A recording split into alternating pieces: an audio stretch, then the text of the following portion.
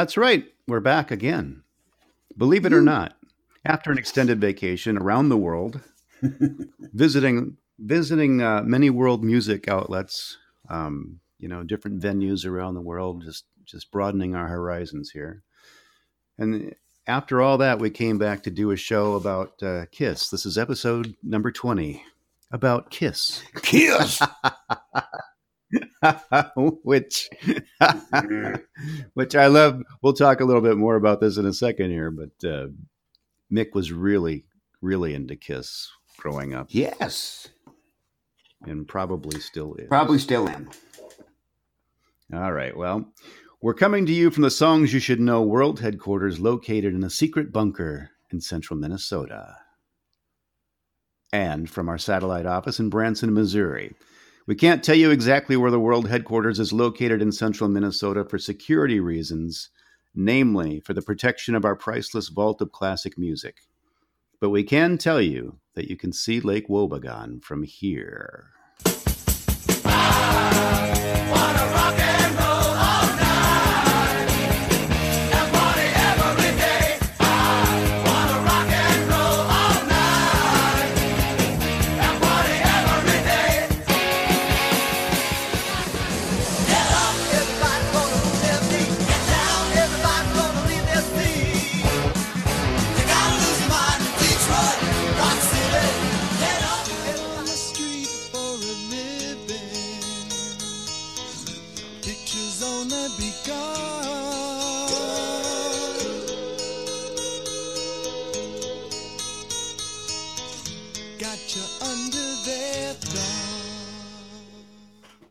There we go. Get it! I chose songs.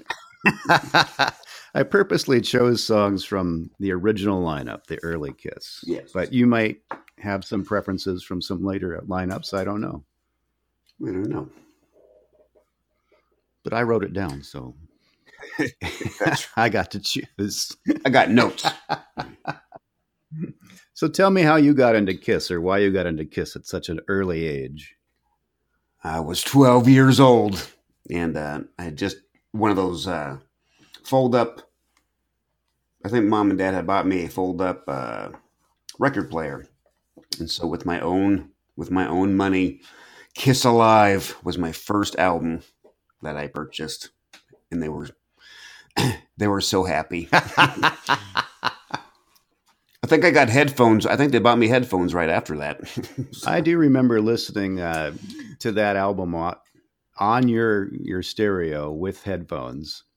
And the one thing that I thought was cool, we'll get to it later, but the Black Diamond cut that I just played, I stopped it right before. My favorite part with headphones on was the drum clicks, the hits of the sticks together right before it comes in. Yep. And it always sounded like the drumsticks were right above my head, just like, Peter Criss was doing it right there. He was right there. The Cat Man was watching you. So, all right. Well, you can give me a couple of historical references here, since this is your gig, man.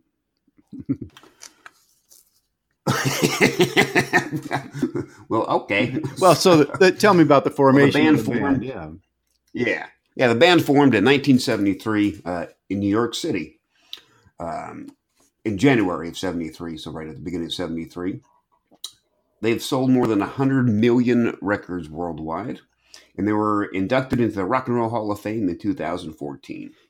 They never had a number one single. No, not that that is a standard for, getting into the Rock and Roll Hall of Fame. But I've got a quote later, and right. This came up all the time before they got in, that people that were really into Kiss couldn't understand how other artists could get into the Rock and Roll Hall of Fame before Kiss did. And there were petitions out there online and everything else that, why hasn't Kiss ever been, inducted into the Rock and Roll Hall of Fame? And why were they never on Saturday Night Live? And I think there's a little bit of misunderstanding as far as it's not necessarily just Saturday Night Live's choice. It may have been Kiss's choice. Right. Because usually the bands that would go on there had something to promote, at that time, and so if things never line up, and you'll notice, so why does this current pop star get to be on Saturday Night Live? Well, it's because they have a new tour, they have a new album, and it's a promotional thing, and Right. And Yeah, I mean, it's and if NBC wants to have sponsors paying for commercials and everything, then they want to have, the latest, greatest, hottest thing there to get those eyeballs right. in that demographic, especially. So, And that might not be in here either. I mean, think about it. I guess they weren't on Saturday Night Live. I don't believe they were. Well, they were kind of on the Tonight Show, right? Kind of. they were on like the Mike Douglas show, I think. Seriously, Wow. I think that was one of their earliest national appearances. They were on Soundstage. They were, I think it was Mike Douglas, and which I find just hilarious, because I'm sure he would have just gone, "What? Yeah, what is this cartoon that we have going on here?" But they were on like the Midnight Special, and I think they were on what was the other one? Rock Concert, Don Kirshner's Rock Concert. Yeah. But well, speaking of the cartoon thing, remember.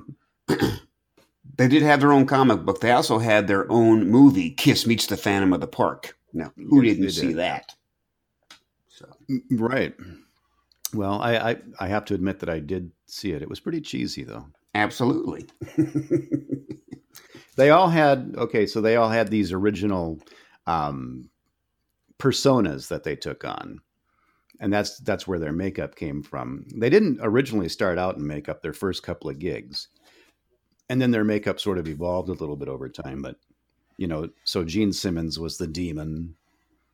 And Paul Stanley was the star child. That was the star over the eye. Ace was what, the spaceman? Yep, spaceman. Yep. And then Peter was the cat man. The cat. He was the cat. 9 lives. Now, did you ever go back and buy the first Kiss album? Oh yeah, yep. Yeah, I actually had that. Just called Kiss? Yeah, I had that early on, actually.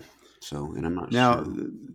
The thing I noticed about that was that Peter's makeup, his cat makeup, was different than what it became. And I looked into that further, and when they were doing the photo shoot for the first album, Gene, Paul, and Ace all did their own makeup, and Peter brought in a professional person to do his makeup, and that was their interpretation of a cat. But he pretty quickly sort of went down to his interpretation of it. So that's just the story behind why the makeup is different, after that first album. But yeah, I have to go back and look at that. But with that, we're going to get into the first song.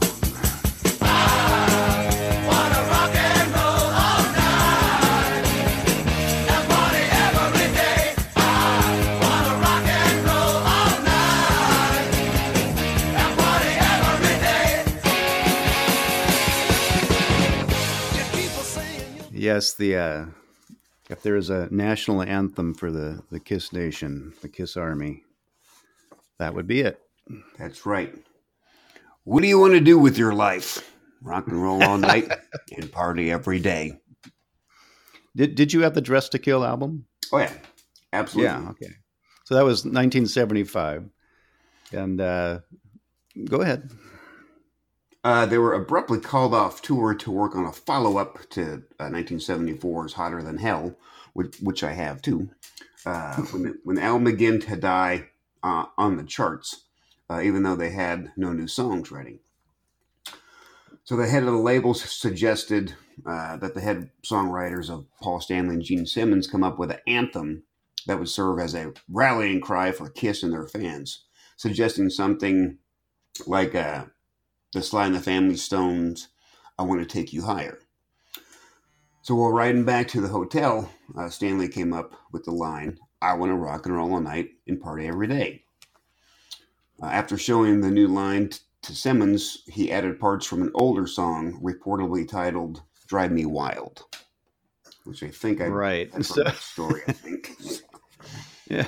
So that they released the single and it really went nowhere. And then their record label, they were on Casablanca, and it was in Yes. deep financial trouble. And they were thinking of leaving for another label. And here's where you came into the story, because they decided to issue a live album. And so they released Alive in 1975. And this was your first album, right? Right. And it was my first introduction to Rock and Roll All Night, which I thought was a cool song, and to the whole Kiss thing, which I was like poo-pooing because I was into punk and stuff. But And like, Stones. who needs this? And the Stones. So anyway, the live version on the Alive album, it's longer than the studio take, and it includes a Ace Frehley guitar solo that wasn't on the original album cut. And well, as the label had hoped, it became a number 12 hit, and it also therefore drove the album up the charts, and probably helped save Casablanca for a while. So yeah, anyway. It kept Casablanca afloat for a while. But I thought that was interesting now, because I bought the live album, and then I'm like, oh, so then I went and bought the other albums. They only had 3 albums out by the time that they released Alive. Oh yeah, it was very early on, and it was it was probably a last ditch thing for them, Right. Other than slogging away with another record company. But it did help, actually, I suppose, lift them to a different level with an audience, and certainly caught your eye. So Absolutely. And of course the musicians. Well, I purposely chose the original lineup. So. Right. So it's the 4 boys. Right. And so they close with that, usually, in their encore, and have since 1976. So I'm not sure if they ever really close with anything else, because it's that's about it's sort of the anthem that sums up the entire evening. Yeah. But, plus it gets them to load the confetti cannons and everything else. And right, exactly. It is a show. There you go.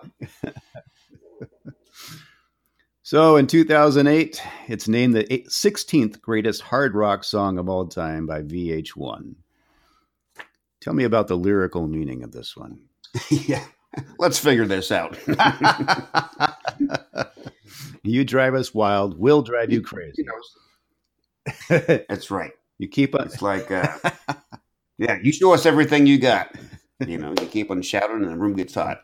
Yeah. But, but I think it reached, I think it reached that teenage, partying group, as well as, once I got into, bands and music and stuff. I mean, that's what, we thought it was going to be like that every day and every night. And it wasn't. But we thought it was. It created this whole mythology of what it's like to be in a rock and roll band, which is much less glamorous. Yes. Charlie Watts's famous line is, "It's a lot of waiting around, isn't it?" Yeah. I mean, and it's funny. Yeah, it's funny because he has that line, and then Keith's line is, "I wanted a quiet life. I just didn't get one." Yep, exactly. So, other bands that did this song, I mean, Poison recorded a version. If you're familiar with the movie Dazed and Confused, it's that movie. Featured in that movie. Yeah. So, and I didn't realize that Slade played a inspirational factor here. The band Slade, with "Come On, Feel the Noise." Yeah, I guess I didn't realize that either. Well, it's another band's anthem song, I mean, right. Slade, that was. And then later on, Quiet Riot? Is that? Yeah, Quiet Riot actually made it. Right, but I mean, it was originally, before then, it was a very influential song, and Slade was an influential band, and it was their signature song. But right. So on the choruses, the band and the producer brought in a large group of people to sing and clap, including members of the Kiss road crew, studio musicians, Peter Criss's wife, Lydia, and some of the road crew used their jacket zippers to create sound. So you got to go back and listen to some of that. I was surprised going back and listening that on the original, studio track, how crisp some of the sound is and how loud some of the vocals are mixed in. I mean, you can distinctly hear Gene in there, and it's not all melded together in a gloss. There's very distinct things that you can hear when you listen to it. So. Yeah, it's pretty separated. I'm trying to think of who produced that. Was that Bob Ezrin's time or? I think that was later, but anyway. So, did you ever see the Simpsons episode? Oh yeah, Homopalooza.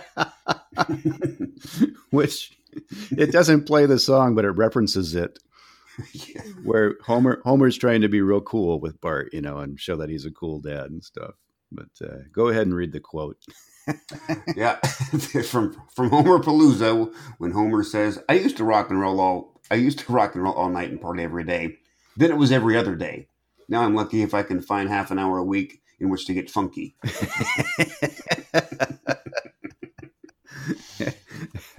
Ain't that the truth? We're both over 50. We both know that's true. Yes.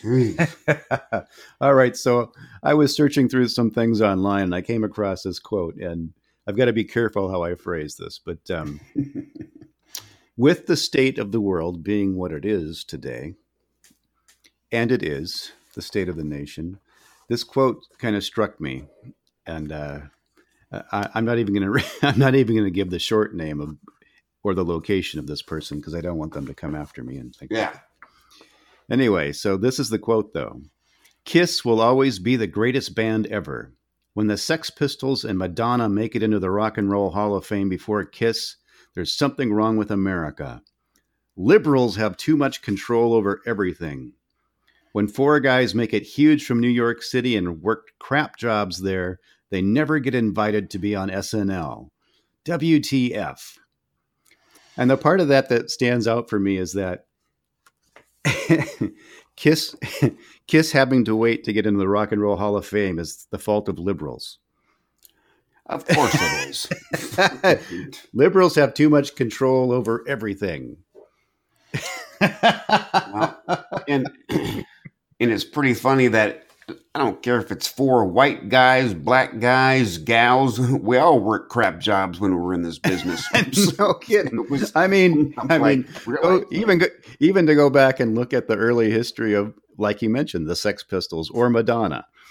They were all working different jobs. They didn't start out, and the Sex Pistols self-destructed right away, Yeah. But there's something to be said for your influence on other bands and things. So I'm not saying Kiss isn't influential. I'm just saying that, between rock critics and the people that like the Rock and Roll Hall of Fame, you go online and you actually, as a listener, as a fan, you get to vote for the nominees. So right. It's not entirely it's not entirely some liberal conspiracy. Anybody can go on there and vote. So apparently only liberals are voting? I don't know. Yeah. Who knows? We're not sure. And anyway, we're going to get into another song soon after a little break. But interestingly enough, this song, the chorus of this song is also heard at the beginning of the next song from a different album. And we're going to talk about that right after this break. I wanna rock and roll all night and party every day. I wanna rock and roll all night and party every day. You keep on saying you'll be mine for a while.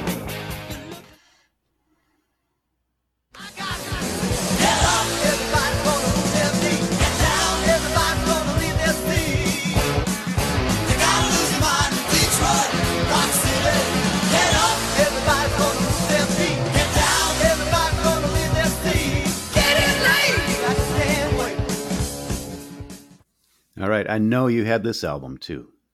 Destroyer. That was the one that, man, that one, in my mind, that was the best album ever. I think it had a really cool cover. I mean, that it was the perfect mix of cartoon and hero, and Well, yeah, it had, and for them, I mean, I think they really came into all their characters. God of Thunder was on there. Detroit Rock City's on there. Beth is on there, right? yep. We'll talk about that in a second Yeah, here too. I mean, that was the one that, I think that was the album that kind of put him over the top. I think it was an early high point. Yes, it was. Yeah, So- all right, we'll leave it at that. Well, it was 1976. I mean, yeah, true. they're doing this against disco. I mean, Yes. or early disco. Well, yeah, because we should talk about that later. That when they released Dynasty and they did "I Was Made for Loving You," so Yep, that'll come up somewhere. in that was the discussion. last album I bought of Kiss. That was the end of the dynasty. That was the end of. I was with you fellows all the way through the 4 single albums, and then Dynasties. I drew the line. All right, and this is where Bob Ezrin Very, comes yep. in, because he actually co-writes the song with Paul, so that was sort of put together by them. So it's the original crew doing it, plus Bob Ezrin, who's producing the album, but he comes in and plays piano as well. And that kind of started a whole long relationship with Bob and Kiss. And, Yeah. as a single, which hurts me, it did poorly. But it's become a really classic Right. Of course, song. 1976. Yes, you're right. There's a lot of other stuff going on. Of course, it was big in Detroit, but it failed to chart in the U.S. And of course, Exactly. I talked about it. It's a fan favorite, and it came as a surprise that the B-side. So when it was released, the B-side, Beth, was the ballad written and sung by drummer Peter Criss, wound up catching on in different markets in the United States. So the single was reissued with Beth as the A-side in Detroit Rock City as the B-side.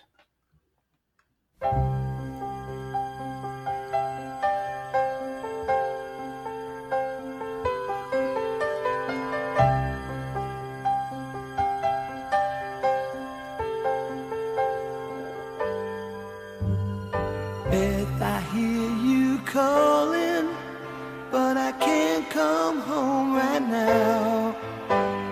Me and the boys are playing, and we just can't find the sound. Just a few more hours, and I'll be right home to you. I think I hear them calling. Oh, Beth, what can I do? There's flute in there. There's some strings in there too, I believe. We've got strings and flute. Yes.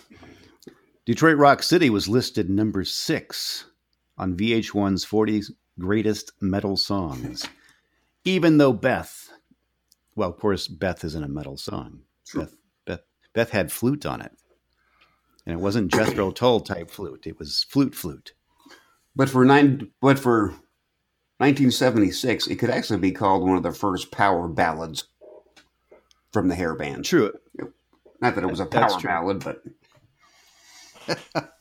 It was a sensitive ballad from a quote unquote heavy metal band. So we can go with that. all right.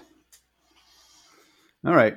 But moving back to Detroit Rock City, tell me about the lyrical meaning. So the lyrical meaning is that the song is based around a young fan who was killed in a car accident on his way to a Kiss concert.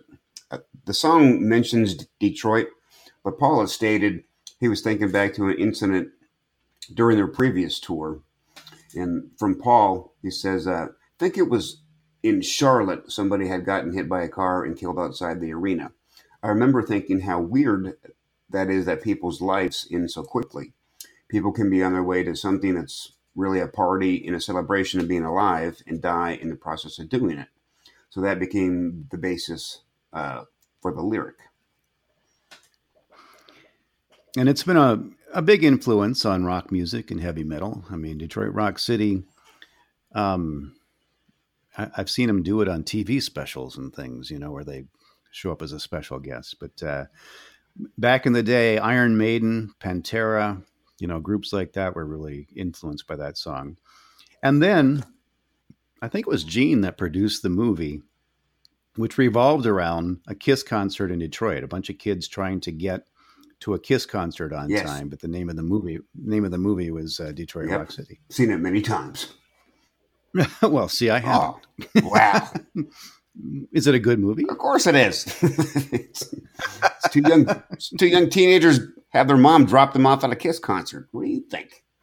It seems to me I may have seen Parts of it. that at some time. Yeah, I just don't know.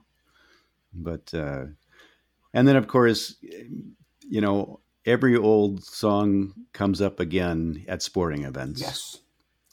So the Detroit Tigers use the song when the team takes the field, often at the beginning of a game. And the Red Wings play the tune right before the first face-off of a game and also during their television and radio broadcasts. Now, there was a concert in California, I think it was 2015, and it was the Foo Fighters in the round, and it was Dave Grohl's birthday.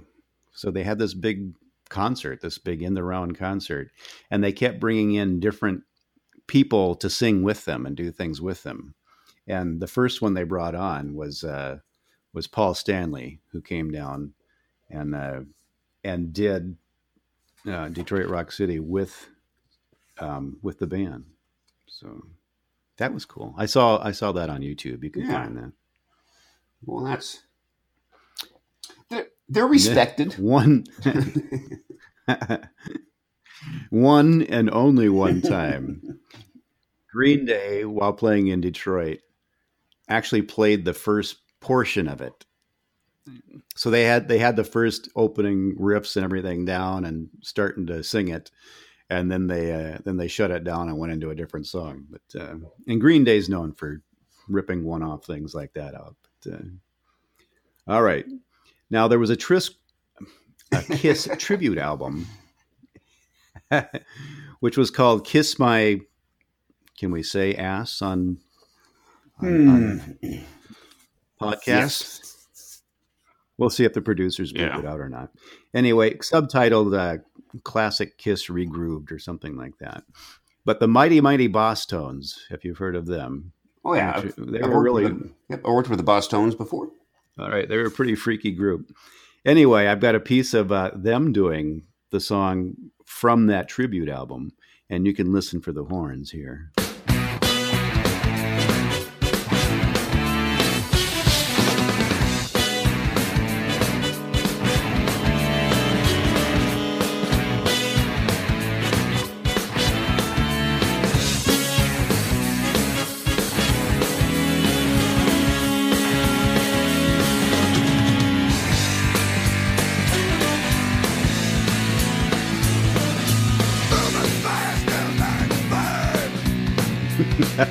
Wow. It's a crazy version, man. What a lovely singing voice you have. Yes, it was.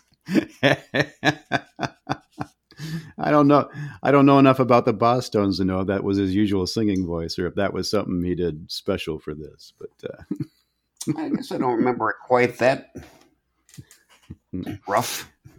All right, well, here's one where you get to try to guess who this is doing the version. Okay, all right.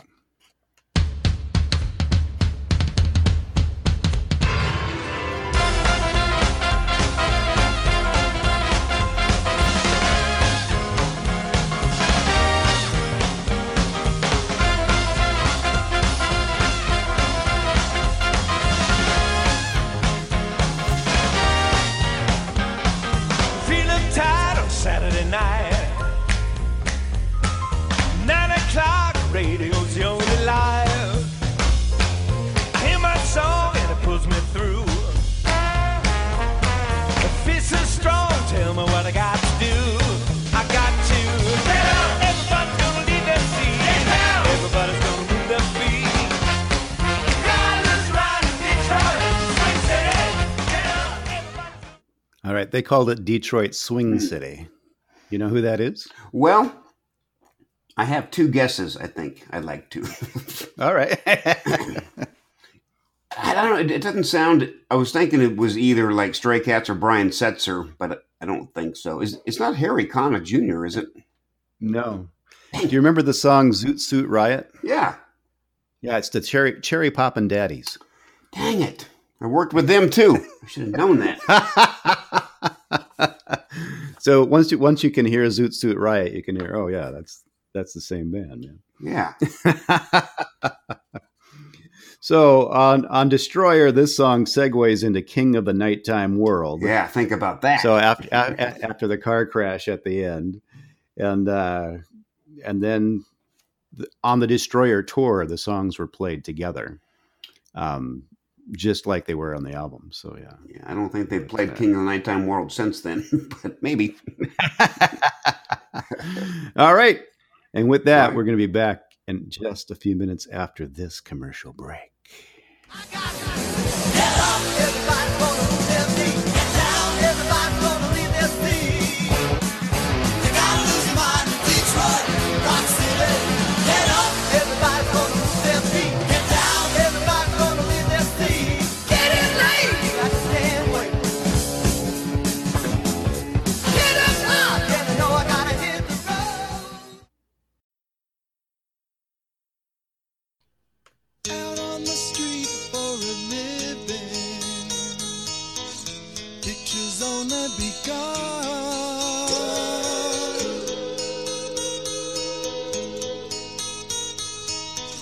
Got you under their thumb.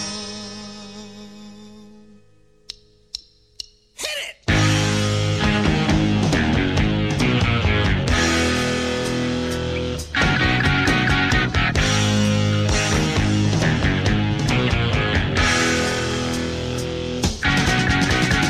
On the street for a living. Man, I love those click clicks. Yeah, they're right in your ears. Yep, that drive you in there. You know, I always thought at the time that it was binaurally recorded. You know what binaural recording is? Mm-hmm. Where you've got like a fake head with microphones in where the ears would be. Right. And then when you record with that and you put headphones on and listen to it, you can hear the spatial placement of things. So like the thing about those clicks is that they always sounded like they were up above my head. They weren't coming out from the sides, you know, like most music is. It was like all of a sudden there was a click, click, click up above your head. And I thought, man, that had to be like a binaural recording thing that they put in there. But I've never verified that, but it sure does sound funny. Yeah. Sounds like he just clicked them up on the overheads, and that's how they had them. Yep.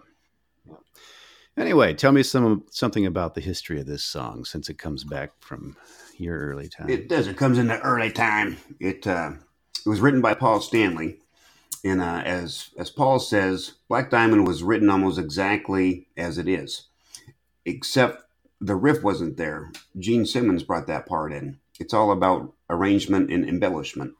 That's what you're supposed to do in a band. Come in and add something. But that doesn't mean you wrote the song. I wonder if Paul's a little snippy right there, but It does sound like there's a little bit going on. might be a little bit going on. But this song is the last track on their first album, and it was released in 1974. It's simply called Kiss. Gene Simmons estimated that the entire process for recording and mixing the first album, and I believe there's 9 tracks on there, I think. All originals, too. Mixing the first album took 3 weeks, while co-producer Richie Wise has stated it took just 13 days. So, there you go. It begins with an acoustic opening sung by Paul Stanley before a furious riff enters, accompanied by Peter Criss on lead vocals. And that's why we chose this one, because give Peter Criss some love, probably the best singer in Kiss. But, I think so. And there's also an Ace Frehley solo to round it out right before the end. So, all right. So, and you have to remind me before we're out of here in a couple of minutes that I've got another sound bump of Peter Criss, because I do love the way he sang so much. and a sound bump of Ace. Right. So the musicians, of course, were the original crew. So we actually went back in time a little bit here, even from Detroit Yeah, a Rock couple City. years. We went back, of course, so, and the song, of course, went nowhere. Nobody knew who these guys were or what to make of them. So, and yet the album went on to sell 75,000 copies that first year without a hit single. And that was pretty major. I mean, Yeah, with no singles most or with no albums- hit single, I guess. yeah, no single. Well, no, yeah, nothing that anybody really ever heard, and not really knowing of you. They managed to sell 75,000, copies, and by 1977, it was certified gold, having shipped 500,000 copies. Of course, because they had more albums coming out, people were getting into Kiss, and then they wanted to go back Right. and fill out Fill their out the catalog. collection. That's right. And if you go back and look at the lyrics or just listen to them, there's not much to the song. I mean, it's really the same verse repeated a couple of times, and then a chorus in there, and then the verse, and then they're kind of out of there. I mean, there's not a whole lot to do, but it seems to refer to the tough life of a black prostitute. Is she called Black Diamond, or is that merely a songwriter's metaphor? I don't know. It's hard to know because they That's don't right. tell you. So this is a question for philosophers.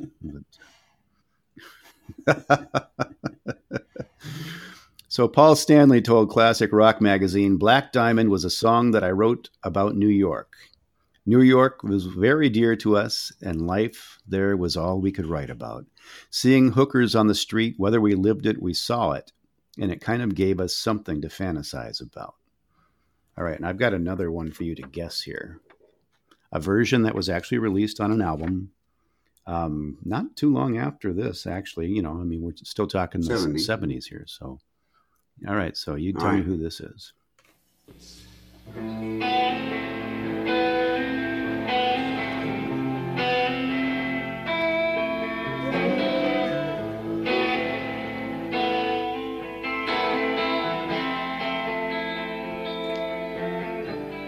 Out on the street for a living, you know it's only begun.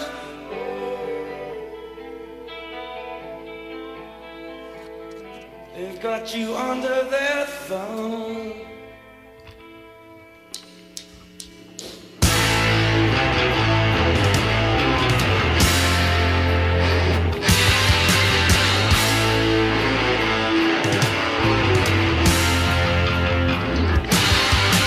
Out on the street for a living, it's only begun. Got a beat on it? Wow. No, I actually don't. I'm trying to think. Well, I'm from Minnesota, and the vault is in Minnesota. Ah. This is going to be. Dang it. I always get these two mixed up. The Replacements. It is the Replacements. Yes, Man. very, very good. Yeah. Yes, we have an original pressing down in the vault here. Yes, so That's right. It's it can be seen 9 to 5 Monday through Friday. And Well, and the Replacements, or as they were affectionately known, the placemats by their fans, the Mats for short. They were well known for very raucous, drunken, raw shows early on, and when I first heard their version of this, I thought, well, why did they do that? Were they trying to be funny, kishy, But it turns out that it's a very dark song, Mm-hmm. and the way they sing it, I almost prefer to what Kiss did with it, because it's like this is raw, and if you want to feel the pain of somebody that's living out on the streets and making their living with their body, I mean, I think the Replacements actually captured that pretty well, Right. And that's So yeah. I mean, I thought it was a good song for them because, like you said, I mean, in listening to the Replacements, granted that they were from Minneapolis, but I always got that New York feel out of them. You know what I mean? Well, Like that. yeah. And that's just That's just because, like, all those punk bands always thought, oh, they must be out of New York. All punk bands are. Yeah. Well, they were, but the replacements came in, of course, during the beginning of the Minneapolis scene. Right. They were contemporaries of early Prince, coming out of Minneapolis. Oh, yeah. Anyway, I did say that we have to remember to bump Peter Criss and Ace before we finish out this section and we go to trivia. But so what I'm going to play by Peter Criss. It's my favorite Kiss song ever. Yes, and it was written for Rod Stewart, and Paul decided, I think we'll keep this. So. Yeah, just see if you can tell what the vibe was they were going for here.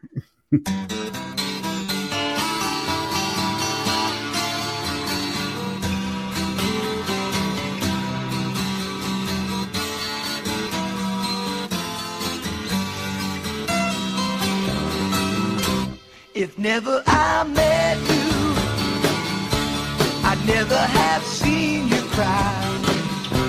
If not for a first hello, we never have to say goodbye. If never I held you, my feelings would never show.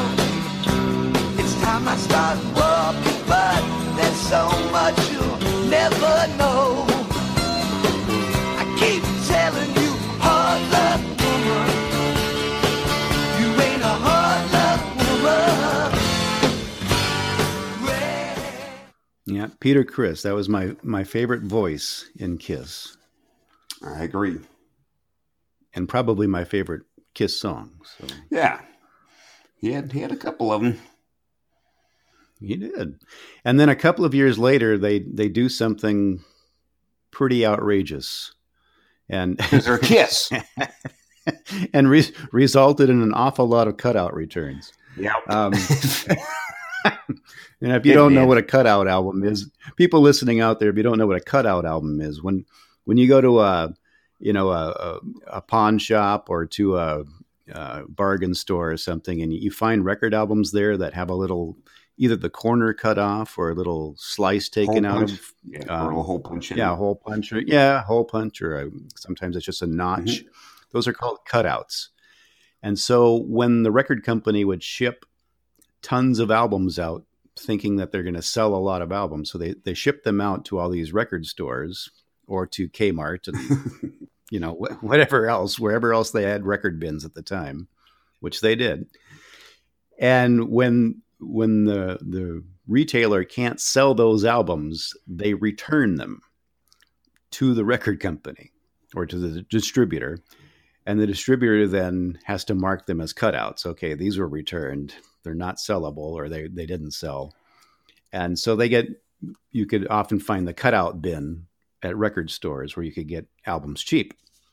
And so in 1978, there were a lot of cutouts from 4 solo albums released simultaneously by the members of Kiss. And of those 4 solo albums, one had the biggest charting hit. I think Gene Simmons did fairly well too, but the biggest charting hit came from Ace Frehley's album. And I at the time, it was a very short song, but I really liked it, and I played it a lot over and over again. So this was what I thought out of 4 albums, this was what made it work. I think Anton Fig is drumming. Here I am. Yeah, it could be. With a fistful of dollars. And baby, you better believe I'm back in the New York groove. I'm back in the New York groove. I'm back in the New York groove. Back in the New York groove. In the New York groove. It was basically a 2-chord, just a riff song, but it had so much attitude to it, and it was like, oh, that's cool, And Sitting of course, in the back of my Cadillac. Yep, and it was about New York, so of course, that's a pretty big market. I'm sure a lot of people love that in the clubs and everything. So Oh yeah, it was. Yeah, it's kind of funny. Out of the 4 solo albums, I mean, none of them charted singles very well. Besides that one, I don't know if you would think that the lead singer of Kiss. I don't think Paul's charted at all. I I can't don't even. think so. I don't I think can't so even name either. a song off there. Yep, I agree with you. So the main front man didn't go anywhere, and Ace got the Ace got the ace. He's got the right. Yeah, All Peter. right, Go ahead. go ahead. Go ahead. Peter Chris had a lot of like big band music on there and stuff. So his was a little. Oh, see, I don't Frank even know. Sinatra and, I don't even know that I ever heard his. So, yeah. all right. Well, we're going to be back in a little bit with my favorite part of the show. It's some trivia. Trivia. All right, after this message. Out on the street for a living. Pictures only begun.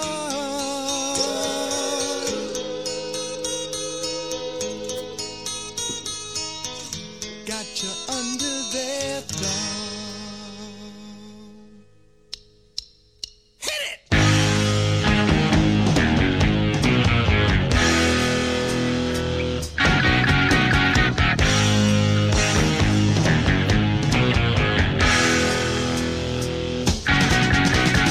Out on the street for a living.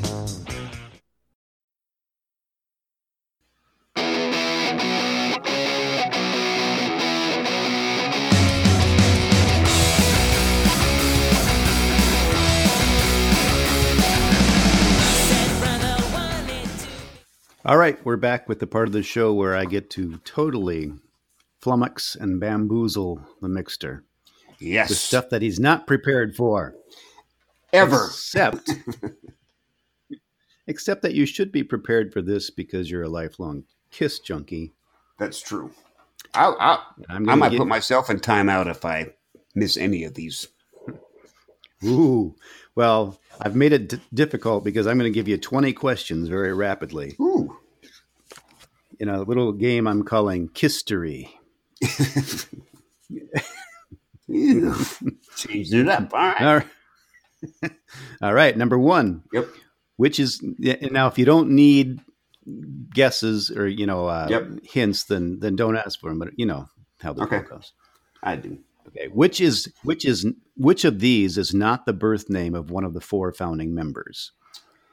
That would be Stanley Eisen, Paul Freely, George Peter Kriskula, or Gene Klein. Dang it. Which is not a birth name of one of the 4 founding members? See, because I remember reading magazines that I thought all those. I'm going to have to go with Chris Kula. No, actually, George Peter Kriskula is Peter Oh. Chris's name. So, Gene Klein. Dang it. Yeah, Yeah. All right. So, all right. Which band member, and this is not from the original crew here. Oh, I already gave away part of it. That should narrow things down. Which band member was with Lita Ford, Alice Cooper, and Black Sabbath before joining Kiss? That wasn't a hint. Yeah. Okay. Who was with them before joining Kiss? That was Eric Singer, Peter Criss, Eric Carr, or Ace Frehley. Eric Singer. It is Eric Singer. You got that. That's good. You're back to even. Back. Whew. All right. Now this one, I'm going to see if you can do this without Okay. hints. Gene and Paul were members of a band that in the early 70s before the arrival of Peter Criss and Ace Frehley. What was the name of their first band together? I'm gonna if you give me hints, I'll get it because I cannot remember it. All right.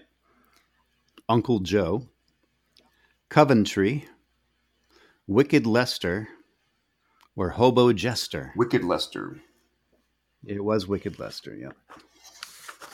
Once you see it, you go, oh yeah, that was. That's what it was. All right. The story goes that Kiss's first manager financed the Dress to Kill tour in 1974 by maxing out his credit card. It paid off, sending the subsequent live album, Alive, up the U.S. charts along with their first single, Rock and Roll All Night. Who was he? Apparently, if he was their first manager, Bill Aucoin managed him for a long time.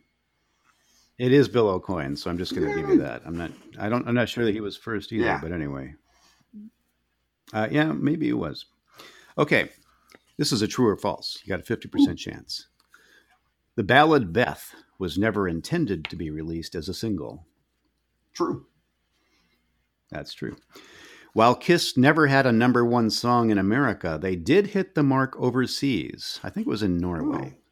What song did they hit number one with that you really loved so much? So much after that, you stopped buying their albums. Wow. But Leave It to Norway. There we go. Yeah. I was made for loving you, baby. Yep.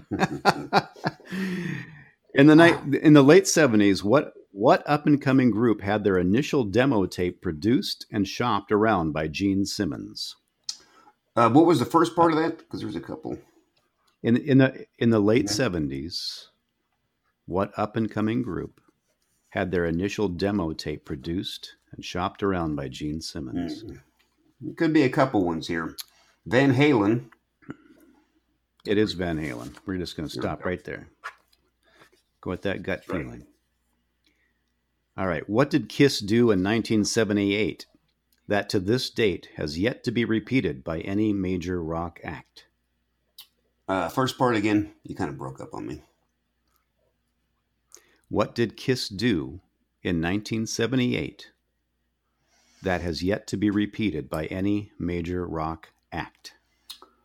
In 1978.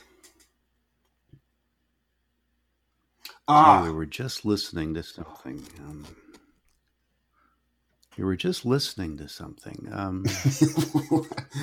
I was made for No, we didn't listen to that. listen No, to, we were just listening. Oh. Sometimes I gotta get up early. They each released a solo album simultaneously. I'll give you that one. At the same exact time. All right. Which of the original members was first to leave the group? Wow. Ace Frehley. Nope, it was Peter in 1980. Ace hung around for a suppose they little got bit. Eric Carr in there, huh? Okay. Yep.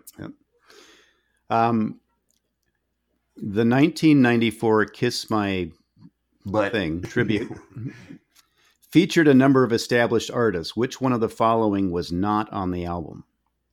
Okay, so I've got to give you the choices. Okay. Garth Brooks, Pantera, Lenny Kravitz, the Mighty Mighty Boss Tones. Wow. I guess I'll have to go with Lenny because I'm pretty sure Garth's Hard Luck Woman was on there, but let's go with Lenny. Yep. It was actually Pantera. Wow. And Garth Brooks does do an excellent version of a Hard Luck Woman on there. So, all right, this is one of those complicated questions. Yes. Which guitarist was not a member of Kiss after Ace's departure? Okay. So, I'm ready. all right, so Bruce Kulick, Vinnie Vincent, Mark St. John, or Bob Kulick? Bob Kulick. Yeah. He was the brother of Bruce. Bruce, I think. Yep.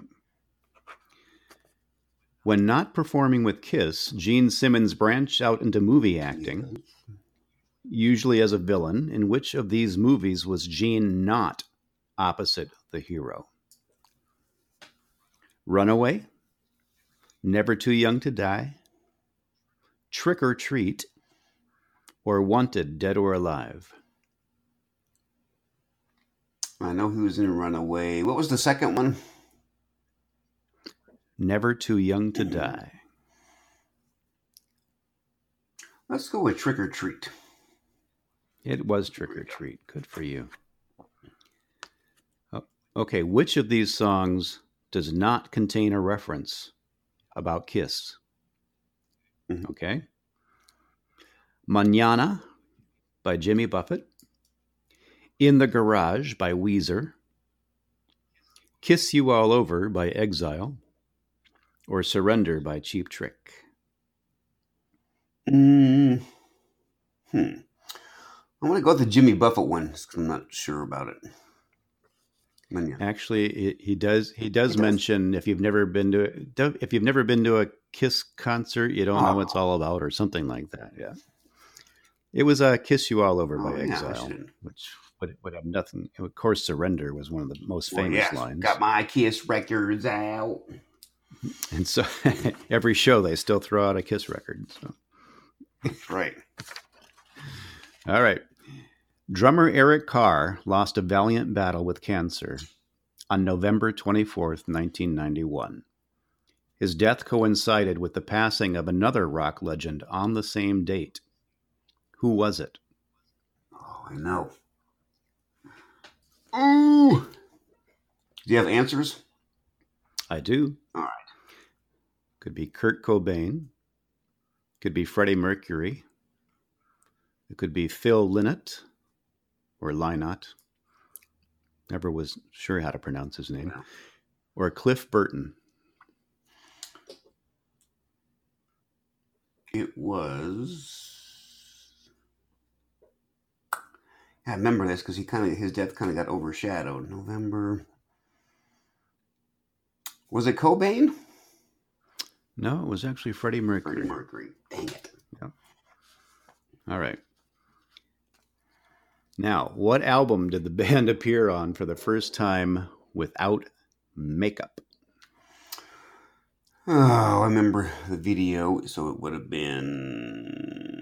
What's my choices? Could be Unmasked. Oh, Kiss Unmasked. How about? No, actually, it's not. Dang it! That must have been a later album. I don't know, but it would be the obvious Look choice. it up. But it was, yes. Yeah, yeah. Don't wanna wait till you know me better. Let's just be glad for the time together. Got such a treat and it's time you taste it.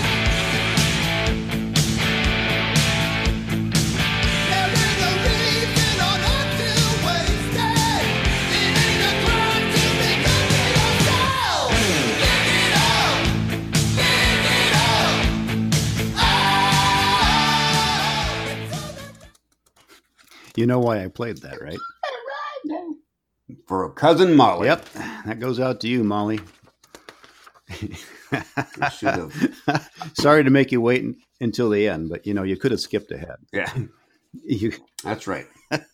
I remember staying up watching that video. They're walking down oh yeah, some street or something, and it just shows like their boots, and then it pans up, and I think Ace was gone, so I think that was Vinnie Vincent that got unmasked first.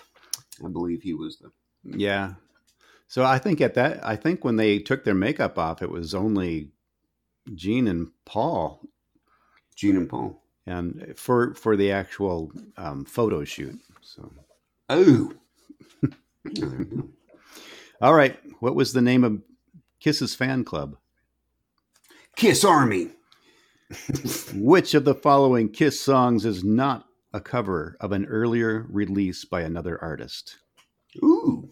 That would be Deuce, Then She Kissed Me, God Gave Rock and Roll to You. Well, it's Deuce, but It I'll is stop it you is right it is Deuce, yes. And I was gonna. That's funny because I get Sirius Radio, and I never knew that Argent did "God Gave Rock and Roll to You," and then I didn't know that Kiss covered either. Yeah. Yep. yeah, All right. that's an Argent tune. Paul Stanley began branching out into the world of musical theater with his starring role in what show? I'm going to need some answers. Could be Blood Brothers, Kiss Me Kate, Grease, or Phantom of the Opera. Phantom of the Opera. Yes, he did. For the final run, it was in Toronto or something. He did. Something. He did Yeah. Phantom up there. But all right, this one I'm not even going to give you choices for. All right. Okay. When Marvel Comics printed the first Kiss comic books featuring the members as superheroes, Say it. what was added to the ink as a publicity stunt? Their blood. Yes, they each The contributed four each contributed blood. a vial of blood. All right, last question, number 20. You've done well. I didn't keep count, but Yeah. we can always go back and check the tape. That's right. Who's keeping track? All right, and this one you will know also. What is the name of Ace Frehley's band when he's not touring with Kiss? Fraley's Comets. Exactamundo. All right. Well, thank you for coming along for the ride as Mick and I came back from our world tour, That's right. various world music venues. And after hearing everything the world had to offer, we came back to Kiss. So, Well, after the world tour, we decided, Kiss, why not? Keep it simple, stupid. So we did. all right. Well, you can always go to songsyoushouldknow.com to find links to this episode and others. And my goodness, we have access to the same internet you have access to. Wikipedia, Songfacts, Google. The entire World Wide Web. Google. Yes. Yeah, update, for all you Google people out there, update Chrome, otherwise you'll delay the recording of a show sometime. And, Make sure your Chrome auto updates. It's important. All Yes. right. Until next time.